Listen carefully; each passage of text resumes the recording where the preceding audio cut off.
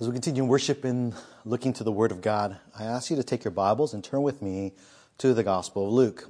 Luke chapter 13, that's what we'll be today. Luke chapter 13, verses 10 through 21. And I know your bulletins might have said 10 through 17, but I made a late switch to include verses 18 through 21. Luke chapter 13, verses 10 through 21.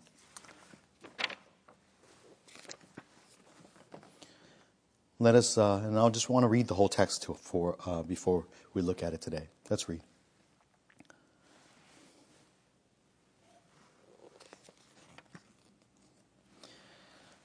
Thus says the word of God. And he, that is Jesus, was teaching in one of the synagogues on the Sabbath. And there was a woman who for 18 years had had a sickness caused by a spirit, and she was bent double and could not straighten up at all. When Jesus saw her, he called her over and said to her, "Woman, you are freed from your sickness." And he laid his hands on her, and immediately she was made erect again and began glorifying God. But the synagogue official, indignant because Jesus had healed on the Sabbath, began saying to the crowd in response, "There are 6 days in which work should be done, so come during them and get healed, and not on the Sabbath day." But the Lord answered him and said, "You hypocrites, does not each of you on the Sabbath untie his ox or his donkey from the stall and lead him away to water him?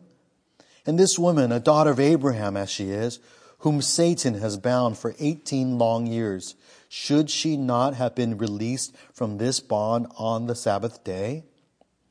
As he said this, all his opponents were being humiliated, and the entire crowd was rejoicing over all the glorious things being done by him. So he was saying, "What is the kingdom of God like? And to what shall I compare it? It is like a mustard seed, which a man took and threw into his own garden. And it grew and became a tree, and the birds of the air nested in its branches." And again he said, "To what shall I compare the kingdom of God? It is like leaven, which a woman took and hid in 3 pecks of flour, until it was all leavened." Let's pray. Lord, thank you for your word, and thank you for its revelation of your will for us. Thank you for how it reveals to us the mind of Jesus Christ. And particularly this day, Lord, help us to learn what you will have us learn from this passage. Help us understand the nature of your kingdom, the kingdom that Christ came to establish and to build through his death on the cross. Thank you, Lord, that we can be a part of this kingdom and enter through faith in him. And as those who are kingdom citizens, help us to understand this kingdom, that we might proclaim it and pray for it and seek it. God, we pray for anyone out there who does not yet know Jesus Christ. We pray that they too might come to know how they may have entrance into your kingdom today. We pray you be glorified now in Jesus' name. Amen. When I was growing up as a child on Saturday mornings watching cartoons, there was oftentimes these short little cartoons called Schoolhouse Rocks. And I don't know if any of you remember that, as probably if you're a Gen Xer like me, you might remember that. But these 3-minute cartoons on various subjects. And one of them was a well-known one, was called Conjunction Junction. Conjunction, you remember that? Conjunction Junction, what's your function? Hooking up words and phrases and clauses, something like that. Well, as an interpreter of Scripture, I've since come to learn that conjunctions are quite significant. Oftentimes we overlook them in Scripture, but yet they can tell us much about it, reveal much about the interpretation of a text. This week, a particular conjunction made me reevaluate what section of Scripture I would preach. I was intending to preach 10 to 17. I was intending to preach a message on the healing of a woman on the Sabbath and about the nature of the Sabbath. But if you may notice in verse 18, which we read, it begins with so. So he was saying. That conjunction so is sometimes also translated therefore. Therefore he was saying. Now, verses 18 to 21 are two parables that could either connect with the following or preceding passage. Well, they connect with both, really, but what do they connect with more? Or do they stand on their own? Well, the passage that follows these parables involves a change in setting. So it's more likely that verse 18 to 21 connect with the preceding passage in verse 10 to 17. And it's the presence of this conjunction, therefore. Therefore, he was saying. In light of what took place in verses 10 through 17, therefore, Jesus was saying this. And what was he saying? He was telling us about the nature of the kingdom of God.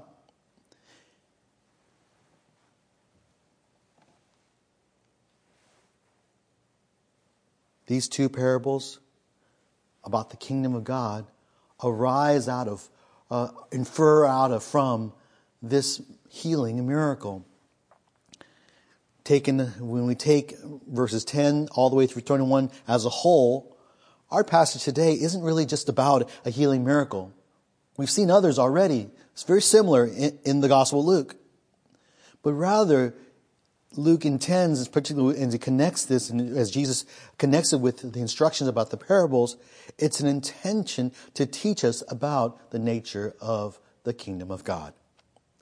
And this is important for us today, because if you haven't yet learned, Jesus is all about the kingdom of God. We've seen this throughout the Gospel of Luke. He's all about God's promised eternal kingdom of peace and righteousness that will be ruled by a Davidic king. Every Israelite looked for this kingdom. Luke's gospel revealed in chapter 1, verse 32 to 33, that Jesus, the son of Mary, would be this Davidic king, this king whose kingdom would have no end. From the beginning of his earthly ministry, Jesus' purpose was to preach the kingdom of God to the cities of Israel. We see that in chapter 4, verse 43, in chapter 8, verse 1, chapter 9, verse 11. Jesus taught on the characteristics of the kingdom citizens in chapter 6, verse 20 and following. He called his disciples as well to proclaim the kingdom of God in chapter 9, verse 2 and 9, verse 60. And he called them to pray for this kingdom as he taught them how to pray in chapter 11, verse 2. Throughout his ministry, Jesus often emphasized that the kingdom of God had come near. It had come near because he himself, the king of this kingdom, was in their presence. We saw that chapter 10, verse 9, verse 11, and chapter 11, verse 20. Now, just in the very previous chapter, chapter 12, Jesus had exhorted his disciples to seek this kingdom, seek his kingdom, chapter 12, verse 31. And encouraged them with the truth that the Father has chosen gladly to give them the kingdom, verse 32 of chapter 12. So if disciples of Jesus Christ, if followers of Jesus Christ like you and me are to be preaching, proclaiming, are to be praying, are to be seeking for this kingdom, then you and I ought to know something about this kingdom. And we learn about this kingdom in our passage today. As an outline for us, as we look at this passage, we'll see three truths about the kingdom of God that Jesus came to proclaim. Three truths about the kingdom of God that Jesus came to proclaim. Or really even three truths about the kingdom of God that Jesus calls for us to proclaim, to pray for, and to seek. Our first truth, as we look at this text, which takes us through the bulk of the text, is really is a lesson about the kingdom of God, and that is that this kingdom of God is a kingdom for prisoners. The kingdom of God is a kingdom for prisoners, or of prisoners, really. And verses 10 through 17. As already mentioned, this narrative is one of Jesus' healing miracles.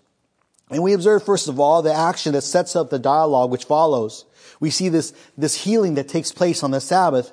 But in it, what we learn in verses 10 to 13 is that the kingdom is a kingdom of prisoners who are freed by the power of God. This kingdom is a kingdom of prisoners that are freed by the power of God. We see that in verses 10 through 13, where Jesus heals this woman on the Sabbath. Verse 10 indicates that Jesus was teaching once again in a synagogue on the Sabbath, as he did earlier in his ministry. And we might ask ourselves, what do you think he taught? What did Jesus teach, probably? If we followed the pattern of his teaching in Nazareth, back in Luke chapter 4, verse 18 and 19, He might have also again opened up to Isaiah 61, verses 1 and 2. Recall what he said when he had the opportunity to teach in the synagogue there? Luke 4, 18 and 19. The Spirit of the Lord is upon me, because he anointed me to preach the gospel to the poor. He has sent me to proclaim release to the captives and recovery of the sight to the blind, to set free those who are oppressed, to proclaim the favorable year of the Lord.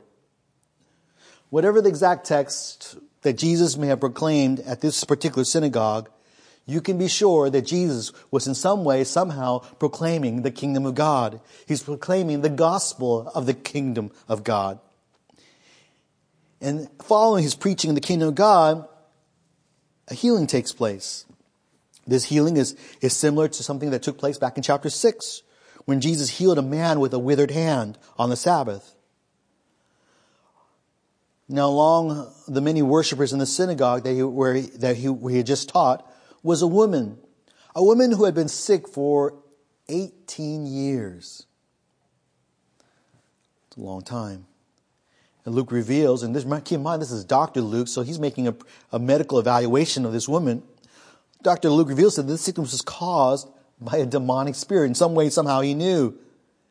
Now, as opposed to demonic possession, this woman wasn't that. She was demonically afflicted, similar to Job's debilitating illnesses that was caused by Satan. See, this is a spiritual battle that was about to take place. The spirit of sickness, this evil spirit of sickness, caused her to be debilitated, disabled. She was bent over, bent double as NAS. She was basically bent over such a way that she could not even straighten up at all.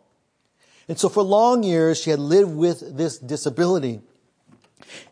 And you can just imagine what it's like to have this disability that's so visible and for so long. Everywhere she went, for those 18 years, people would stare at her. Maybe she would have, early on, she would catch people staring, and then they would avert their glare, perhaps. Eventually, you can imagine, she probably learned to not look at what people were looking at, people's eyes.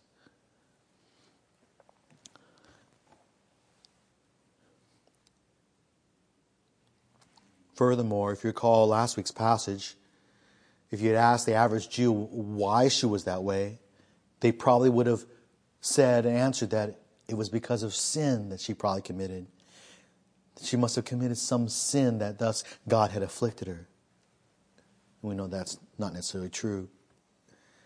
Yet despite her condition, her disability, which caused great difficulty in moving around, you can imagine, despite the public shame, this woman was here in the synagogue on the Sabbath day to worship the Lord.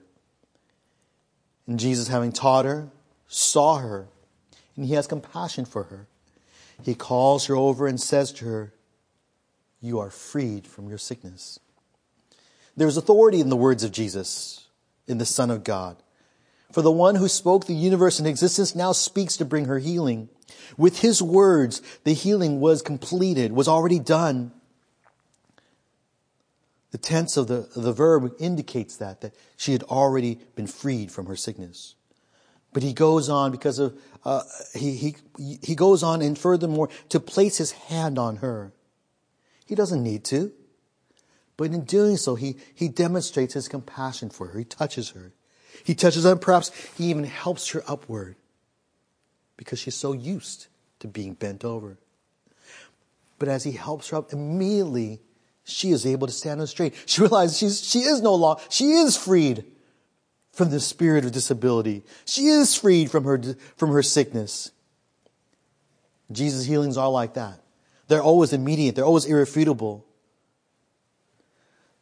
The tense of this verb, is a passive tense, that she was made erect, hints that this healing was done by the work of God. And you can just imagine as he speaks these words and then he kind of touches her and then she stands up straight. The whole room's jaws drop. There's shock. There's awe. They were witnessing the power of God work in their midst.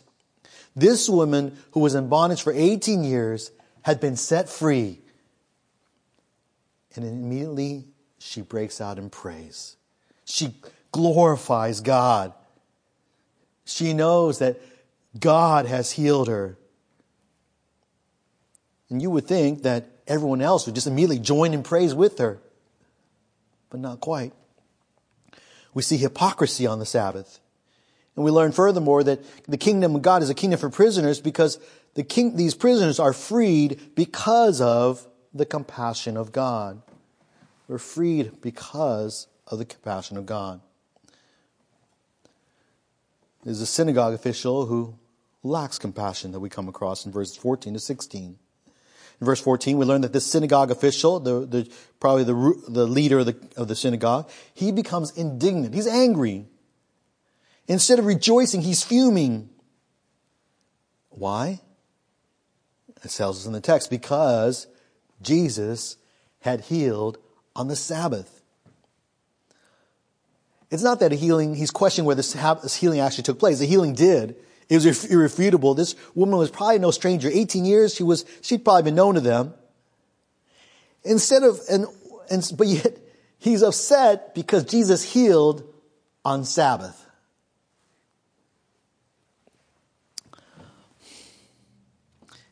And instead of directly addressing Jesus, this official passive-aggressively addresses the crowd instead. He says, if you want to be healed, I'm kind of speaking out there, if you want to be healed, come on the other 6 days of the week. Don't come on the Sabbath to be healed.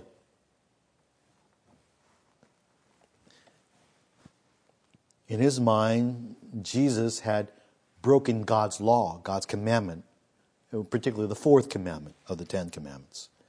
That commandment said was to observe the Sabbath day to keep it holy.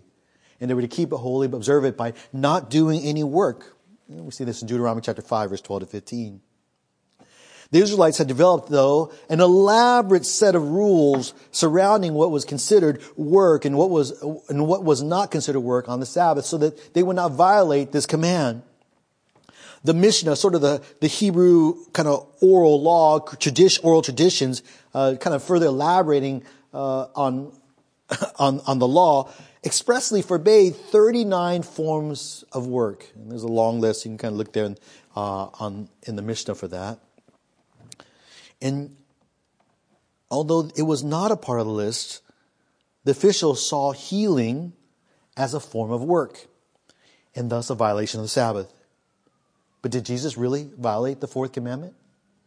Not at all. He merely spoke. That's not working. He touched her. That's not working. And she was healed. Healing that's not working. That was the work of God. And thus her praise of God. She knows that the work of healing has been done by God. And so that's why she praises God. Even by Jewish tradition, those 39 categories of work, Jesus was innocent. But somehow this synagogue official further added to the traditions by saying, you can't heal on the Sabbath. That's what getting caught up in traditions do. You just start adding more and more traditions, and everyone thinks of what's right in their own minds about what is right and what's wrong. They just elaborate their own consciences. In verses 15, 16, Jesus calls out the hypocrisy of this official. He actually uses the plural word hypocrites. So it's likely that it's not just the synagogue official that's guilty of hypocrisy, but others in the crowd may have been as well. They're thinking the same way.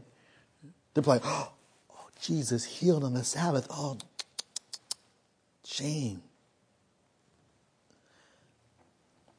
Jesus points out that they themselves, he points out, are hypocrites. Here they are judging him for a work done, when they themselves, out of compassion for their animals on the Sabbath, will unbind their ox or donkey in order to lead to water. And that was allowed in the Mishnah, by the way. Jesus argues in verse 16 that if you have compassion for your animals to unbind them on the Sabbath, then shouldn't you have compassion for your fellow Israelite who has been bound for 18 years by Satan? Shouldn't she be freed on the Sabbath? In fact, Jesus literally says, isn't it necessary? It's almost like this is needed to happen. Isn't it necessary to release from this bond on the Sabbath day? That's what he's saying. Being released from her bondage is even more right on the Sabbath. Of all the days that she should be set free, it ought to be on the Sabbath. Jesus' point. It is a day of rest. It is a day of rest to reflect upon God and His work. How appropriate it is that God would heal this woman so that she might rest from her burden and reflect upon God. And here was an opportunity for the whole community to reflect upon God's power and to praise Him for His work of healing. Instead, the hypocrites are concerned more for their animals and their traditions than this woman, fellow Jewish woman, created in the image of God. Jesus lays bare the hypocrisy. His rebuke of the synagogue officials and others like him reminds us of his words on another occasion, back in Luke chapter 6, when he healed the withered man, a man with a withered hand on the Sabbath. There in Luke chapter 6, verse 9, Jesus said these words, "And Jesus said to them, I ask you, is it lawful to do good or to do harm on the Sabbath? To save a life or destroy it?" And if it's lawful, and the point is, it is lawful to do good, then certainly it's lawful to heal a woman afflicted by disease. No, not more than that. Afflicted by disease that was caused by Satan. It was fitting for her. It was right for her to be healed and set free on the Sabbath day. One commentator, I like what he wrote on this. He says, for Jesus, the essence of Sabbath is not the postponement or avoidance of the work of God, but the completion of the work of God. And this is why Jesus came, to set free those under the bondage of sin, of bondage to Satan. The woman's healing leads then finally to the appropriate response on the Sabbath, and that is honor, praise. And that we learn that prisoners who are set free in the kingdom of God are freed for the praise of God.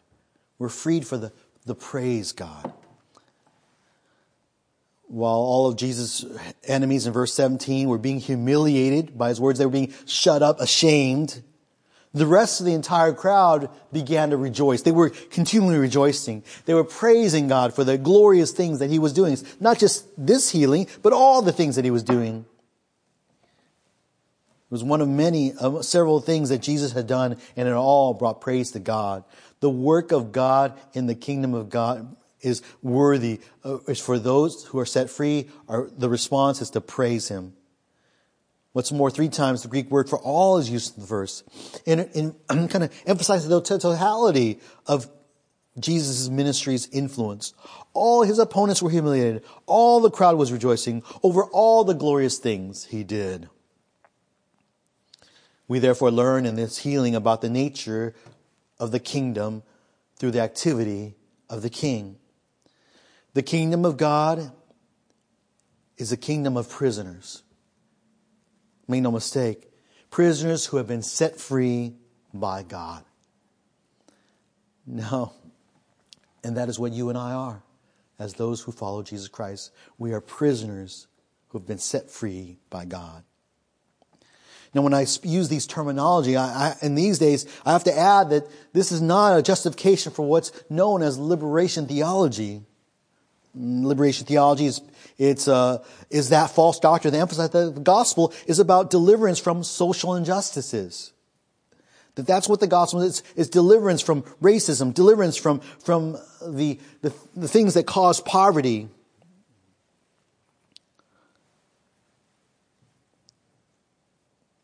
Rather, the gospel that Jesus proclaims is a gospel that proclaims a deliverance from sin. You see, our bondage is not a physical one. Our bondage really is not of a socioeconomic one. Our bondage is a spiritual one.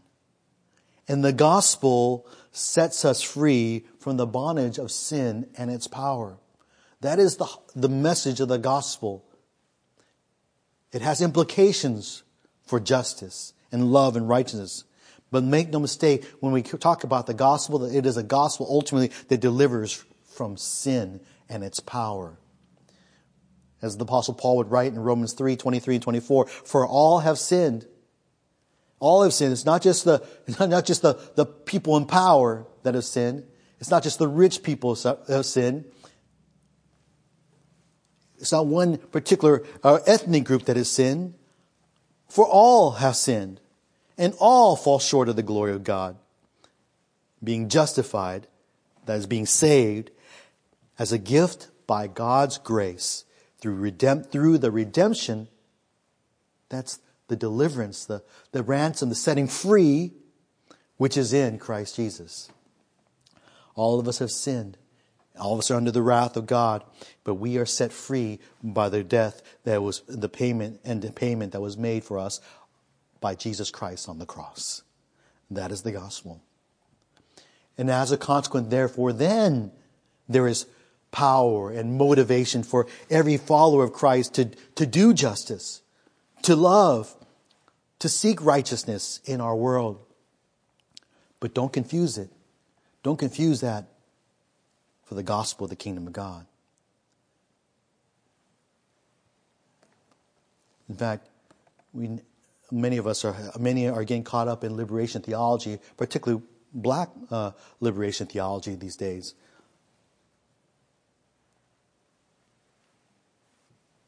And it's creeping into the church.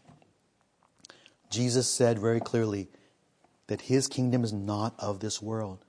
We read that in our call to worship, John 18:36. That's why when the greatest injustice in the world took place, Jesus' angels did not fight to prevent it. They did not seek to prevent that greatest injustice in all of human history. God allowed this great injustice, this greatest injustice in the world, so that you and I would be freed from sin and become kingdom citizens who then proclaim that very same message. As believers in Christ, we are prisoners who have been freed from sin's curse, telling others how they might be freed also.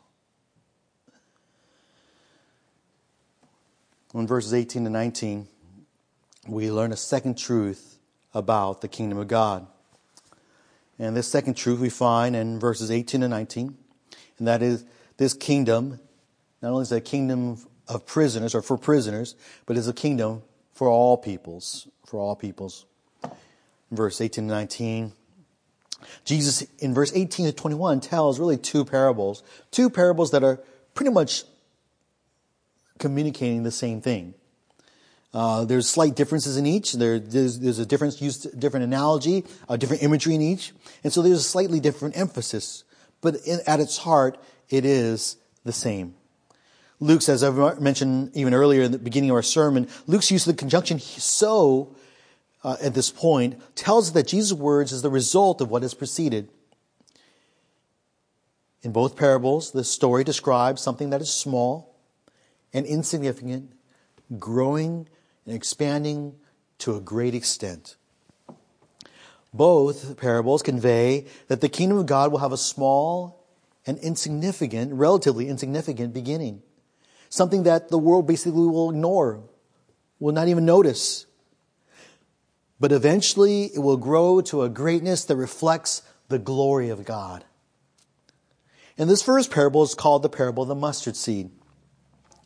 And Jesus is using an illustration from everyday life. The mustard seed was a common seed, and which would result in a mustard plant that would grow, and really a bush that would result in.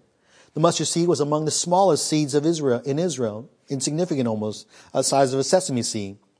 And as the story goes, a man takes a mustard seed, a single mustard seed, and he throws it into his garden. Usually you throw a bunch of seeds and make sure that they grow. He just throws a single mustard seed. The mustard seed would have normally produced a shrub.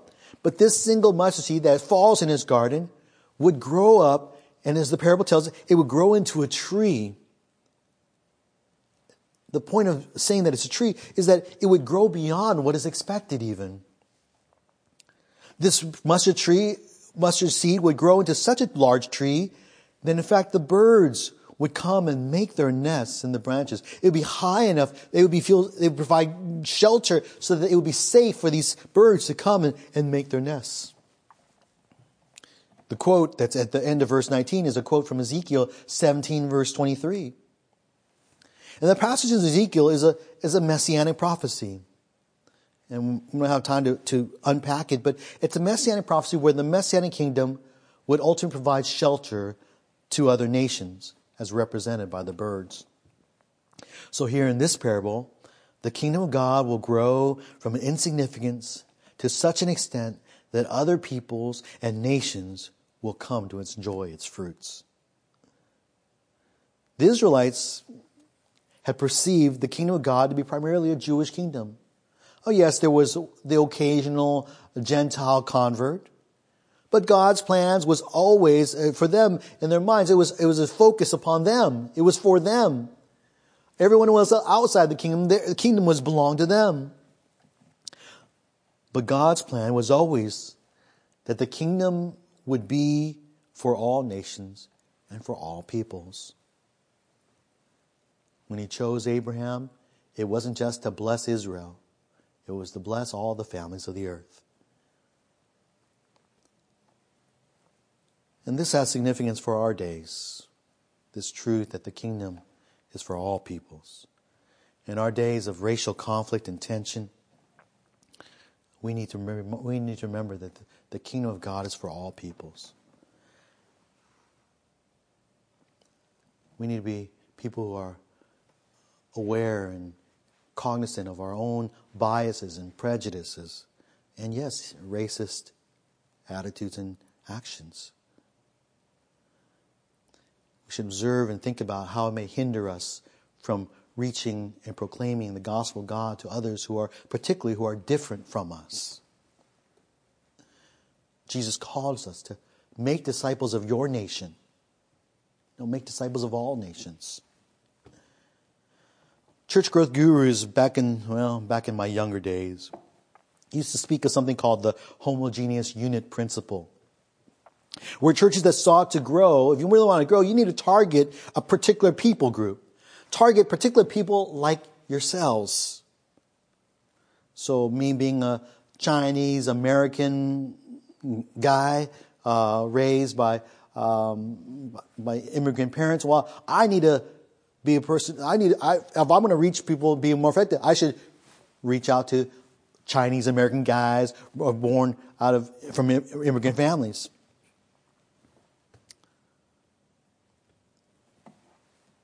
And while thankfully, this principle has fallen out of favor among missiologists, it is still a reality in practice.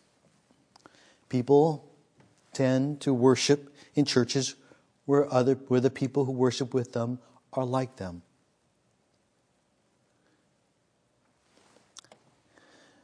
So if we are going to be a kingdom-minded church, a church that seeks the kingdom for all peoples, then we need to consciously and prayerfully seek to build relationships with those that are different from us, so that we might share with them the salvation that is in Christ.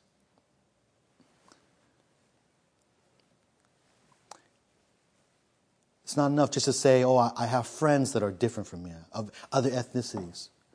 But do I share the gospel with those who are different from me? Do I love them enough to share the good news of Christ with them, that they might know freedom from sin? When we love someone different than us enough to share the gospel with them, we reflect the love of God, whose plan is to establish a kingdom for all nations. When we look to the future, when we look to the book of Revelation, we will see that this is God's plan. I love Revelation chapter 5, verse 9. We're reminded there of the new song that the elders are singing. Worthy are you, that is Jesus, to take the book and to break its seals, for you were slain and purchased and for God with your blood men from every tribe and tongue and people and nation. When we look at the church, San Francisco Bible Church, here in San Francisco, in our particular corner of San Francisco, does this church reflect a church that reaches out to all the different people groups that are in our community? And I know we're improving in this area. We're growing in that area, but we still have much work to do, brothers and sisters. Pray for this. Pray that we would reach all peoples.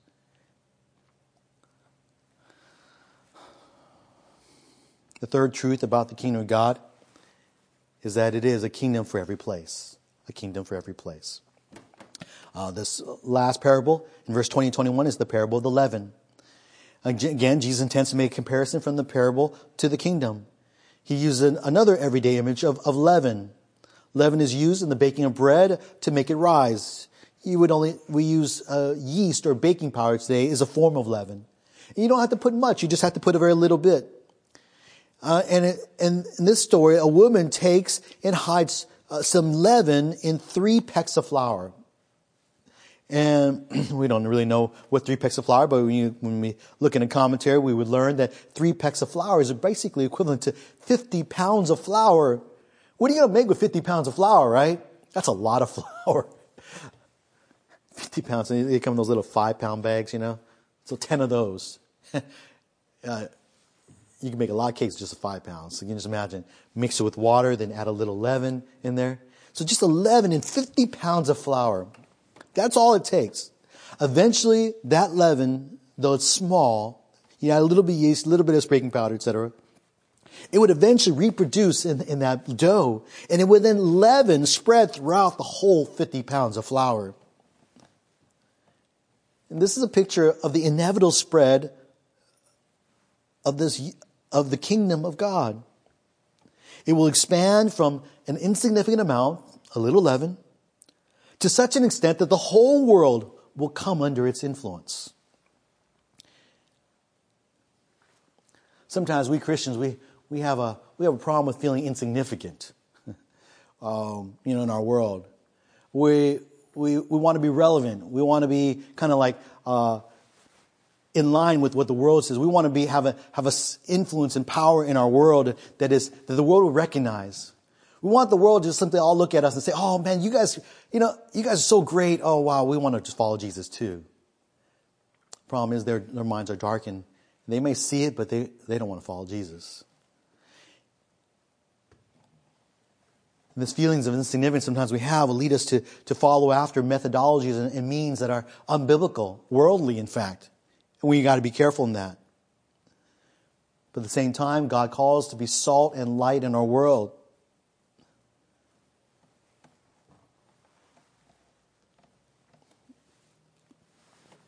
Let us be careful to not seek to influence our world with any other means than the means of the gospel of Jesus Christ. And you know, by the way, that's foolishness to the world.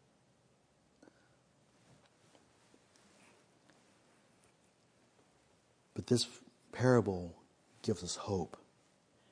It gives us strength and encouragement to why we continue on in proclaiming the gospel to a world that doesn't want to hear it and thinks it's dumb, thinks it's foolish, just as I did and just as probably you did for those of you that came to Christ as an adult. It really makes no sense to the world. It seems like a weak gospel, a weak power. For one day, this kingdom, the kingdom of God, which is not of this world, will eventually spread and expand until it influences and transforms and changes and affects this whole world. It will have a worldwide influence, is the promise of this parable. Because one day Jesus will return and he will sit on his throne, and all who oppose him will be judged, and those who worship him will enter into his kingdom. There will be not a single soul who doesn't know the Lord on the earth in that day. Habakkuk chapter 2, verse 14 is a verse that reflects the universal impact of the kingdom of God when Jesus returns to the kingdom. For the earth will be filled with the knowledge of the glory of the Lord as the waters cover the sea. And that's a promise of the universal impact that the kingdom of God is going to have. But when it began, when Jesus walked on earth, it was insignificant. When Jesus began, he was healing and teaching in outback Galilee. He was healing and teaching the masses, the crowds, not the religious leaders. He was healing and teaching and proclaiming to insignificant, doubled over Jewish women in an unnamed town synagogue. Jesus' ministry began in insignificance. Of course, to you and me, it's of great significance because we have come to understand the significance of why he came. But to the world, it was just a little, if anything, it was just a small footnote. Barely raised a blip. But Jesus' kingdom will expand. It's a kingdom because it's a kingdom for all peoples, and it's a kingdom for every place. It will be when Jesus Christ returns. Well, the kingdom of God, what is it like? It is a kingdom, first of all, for prisoners who are set free by the power of God because of the compassion of God for the praise of God. And it is the kingdom for all peoples and for every place. These are the truths of the kingdom that Jesus came to proclaim. This is his kingdom. And so therefore, as those who are citizens of this kingdom, us who have believed upon the Lord Jesus Christ for the forgiveness of our sins, we can ask ourselves the following questions. What kind of kingdom are you proclaiming? What is your message? What is coming out of your mouths? What kind of kingdom are you seeking? And what kind of kingdom are you praying for? What are you praying in your prayers? What are you seeking with your energies and actions and efforts? Let us be men and women who seek and pray for and proclaim the kingdom of God, as we learn in this text today. Let's pray. Jesus, we thank you, Lord, for setting up and coming to die on the cross for our sins. Thank you for teaching us about the kingdom, your kingdom. Oh Lord, we pray that as we come to understand these truths, help guard us from seeking after any other kingdom but your own. Help us to be faithful to proclaim your kingdom and how people can enter your kingdom through faith in Jesus Christ. Help us to be men and women who seek after this kingdom. And if there's anyone out there who doesn't know Jesus yet, Lord, who has been seeking and been waiting, been sitting there listening to these online services, we pray that you would open their eyes even now, cause them to see that their bondage, their problem is sin, and that the only way to be set free has been accomplished for them, paid for by the blood of Jesus Christ on the cross. And that if today they would repent and turn from their sin and turn in faith in Jesus Christ, that you might set them free from their bondage to sin. That you would deliver them by your power, because of your compassion, and for your praise. And Lord, we pray that you would be glorified. Not only as people are saved through this church, help us, Lord.